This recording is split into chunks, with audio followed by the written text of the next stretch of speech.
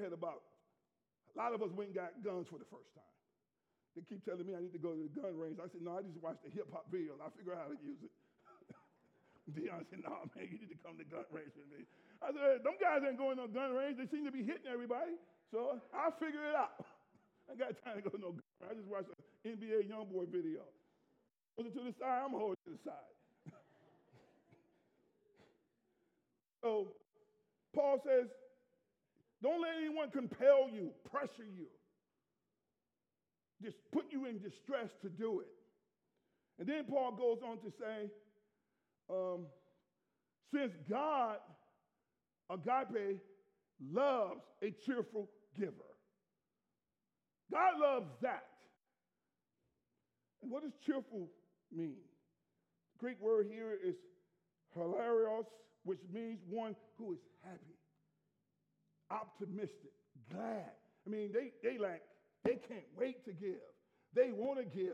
They don't wake up in the middle of the night like feeling angry about giving $30. Texting Mike, say, hey, I can't get change back. They're not like that. They are cheerful in their giving. Paul says God loves that.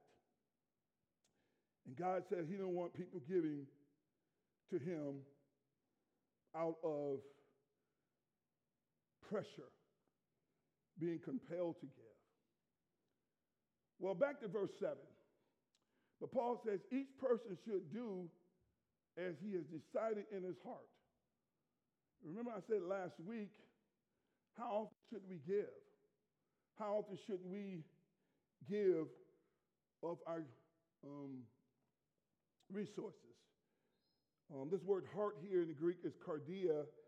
It means the inner self, the mind, the place where we make our decisions from. Paul said each person has decided in his heart they should give. So how often should we give? Next slide, keynote slide.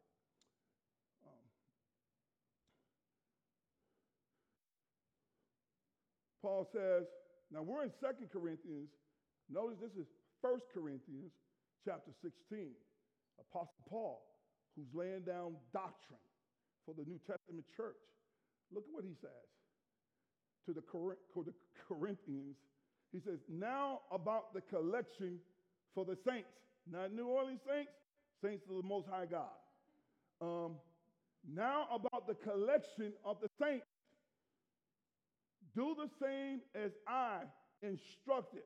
So he's giving now instructions to the church as I instructed the churches in Galatian churches, Paul says. Do what the same? Look what he says. Verse 2. Some of you struggle while the church should be on Saturday. Here's one verse you could just use. That's another conversation. But he said, on the first day of the week, what's today? First day. Saturday is the seventh day. Christians in the New Testament, Paul says, when you gather together on the first day of the week. Each of you, every time you gather, you are to set something aside and save in keeping with how he is prospering so that no collections will need to be made when I come. So Paul says, how often should we give? First day of the week, when we gather as the saints of God to worship God. Paul says, as I instructed the churches in the Galatia, I'm now instructing you. On the first day of the week, you should bring something as the Lord, as you have decided in your own heart. God doesn't want you giving reluctantly. He says he loves a cheerful giver. Paul says. So, my question to you, how does one, and this is what you got to know, God's got to be a bad God. Man, God, do you know your folks? God said, I'm not going to command you. God, this way when you walk with God for a while, God said, I'm bad enough all by myself. You just tell me, you just preach it. You let me do me. I don't need your help. Now you got to preach it. God said, let me be me. I said, Lord, but it works best to just put people under guilt Tell them that the Lord's going to curse you if you don't give. Folks, man, you tell folks God's going to curse them, man, you can get a lot of money from folks. I've seen it, man. Folks will go home and steal from their grandmama to give something. They go out and rob somebody. Like, what? God's not going to like me if I don't give something? Shoot, man, give me them shoes, bro. NBA Youngboy gun. Give me them shoes. Guilt works, but it don't work for God. God said, I don't want guilt giving. I want cheerfulness. So, guys, you got to be something really that we're missing. And so, therefore, remember what I said, that reading the Bible through covenant lenses and understanding the God who is a covenant-keeping God is important. Chad did the infant baptism. He used covenant language. And so, therefore, on my last slide, this is important when I talk about understanding covenant language. Here in Jeremiah, Old Testament, Isaiah, Jeremiah, Daniel, Ezekiel, these guys were prophesying things to come all the way into our time and all the way into the future. And here Jeremiah, one of God's prophets, becoming one of the major prophets, he says this about there's a new covenant that is going to come. The old is insufficient. It can't do what it needs to do. So God said, I'm going to do a new covenant with the people of Israel and those who will come to believe. So he says, look, the days are coming, God says, Yahweh. This is the Lord declaration, when I will make a new covenant with the house of Israel and with the house of Judah. God, what's in that covenant? This one would not be like the covenant I made with their ancestors, the Moses generation, on the day I took them by the hand to lead them out of the land of Egypt. Woo, that's why I love that Egypt text, man. See, it shows up everywhere. God led them out of Egypt, and God made a covenant with them. But if you remember, he wrote that covenant on tablets of stone. It was written on stones. But God says, but I'm going to make a new covenant, declares the Lord. And my covenant that they broke, even though I am their master, the Lord declaration. Next verse. Instead, this is the covenant the Lord said I'm going to make with them now, the people of God. I will make with the house of Israel after those days, the Lord's declaration, and I will put my teachings within them and write it on their hearts. God said, I'm going from the stone and I'm going to the inner of a human being where I rest and reside. I'm going to write it on your soul that who I am, God says. No more on stone tablets, but I'm going to write it on your heart that I am who I am, that I'm God. I'm your Savior, your Redeemer, your Most High. That's what Karen and they were singing this morning, that he is our everything. God said, I'm going to write that on your heart. No more on tablets of stone. And what will he write? I will write it on their hearts that I will be their God and they will be my people. And then he says, and no longer will one teach his neighbor or his brother, saying, know the Lord. For they all will know me, from the least to the greatest of them. And this is the Lord declaration. For I will write it on your hearts. Through what? What is God writing on our hearts? What is God proclaiming to us in this new covenant? It's called the gospel. It's called the power of God, first to the Jew and to the Gentile, that salvation comes. God does it in your heart that you believe. It's out of your heart that you believe. God writes it on your heart. What does he write? I will forgive their iniquity and never again remember their sin. I don't think we understand the gospel. God said, I don't think you understand. God says, you get my gospel. You get cheerfulness. You get what I've done for you. You get the God. You will give your life away.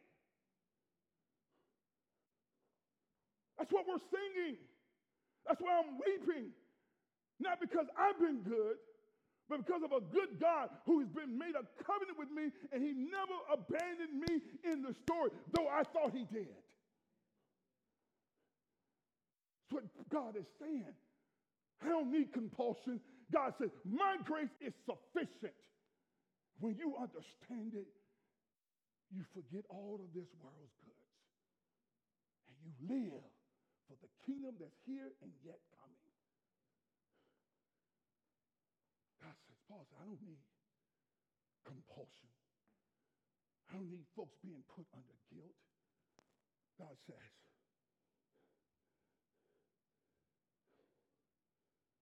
I write it on their hearts.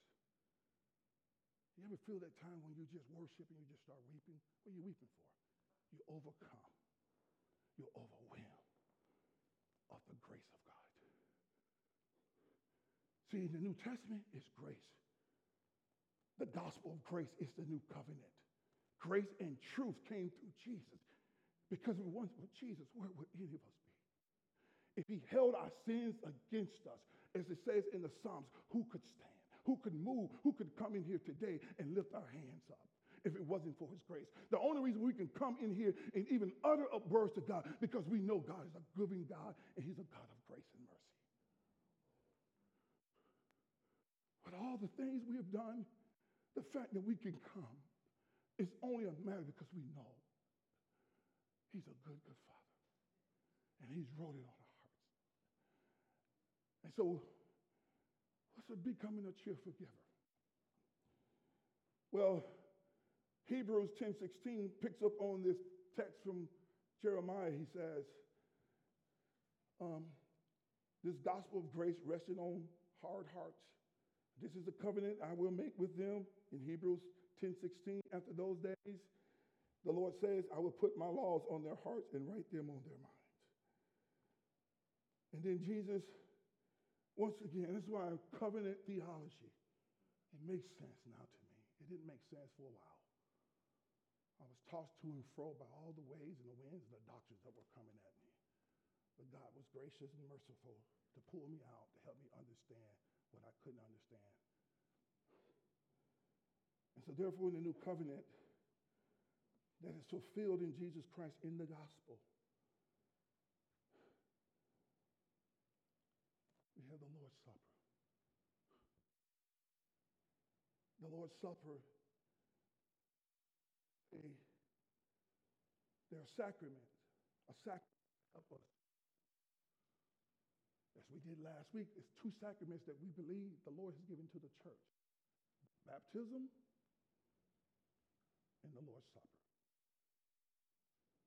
Those sacraments, they're signs and seals that remember that God is a covenant-keeping God. To keep reminding you to be cheerful. To keep reminding you that you don't have to bring any more rams and bulls and goats and anything to try to appease God.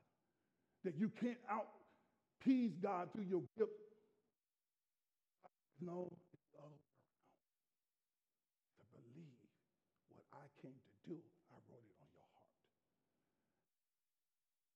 Hearing well-doing, God says, I want to remind you of what I did for you. And this is a visible, tangible display to us. It was not us that saved us. It was not you that saved you. It was not you or anyone who rescued you, but it was the God of grace through his mercy that we have been rescued. And so it tells us that on that night, for I received from the Lord what I also passed on to you. 1 Corinthians chapter 11, verse 23. And on the night that he was betrayed, this is what he was declaring in Jeremiah, that he was going to write it on their hearts. The Lord Jesus took bread, and when he had given thanks, he broke it and said, This is my body, which is for you. Do this in remembrance of me. Remember what I've done for you. And then he says, in the same way, he also took the cup after supper, and he said, this is so you got covenant.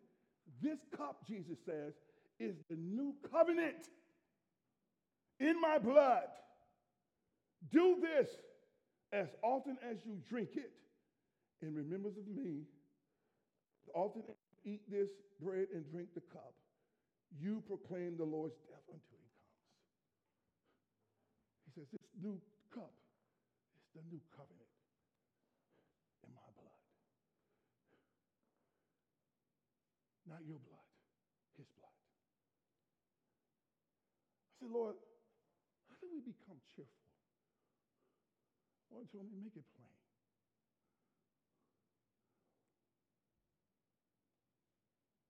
As Karen was singing, teared up. Man, I'm 55. Man, I was a messed up person.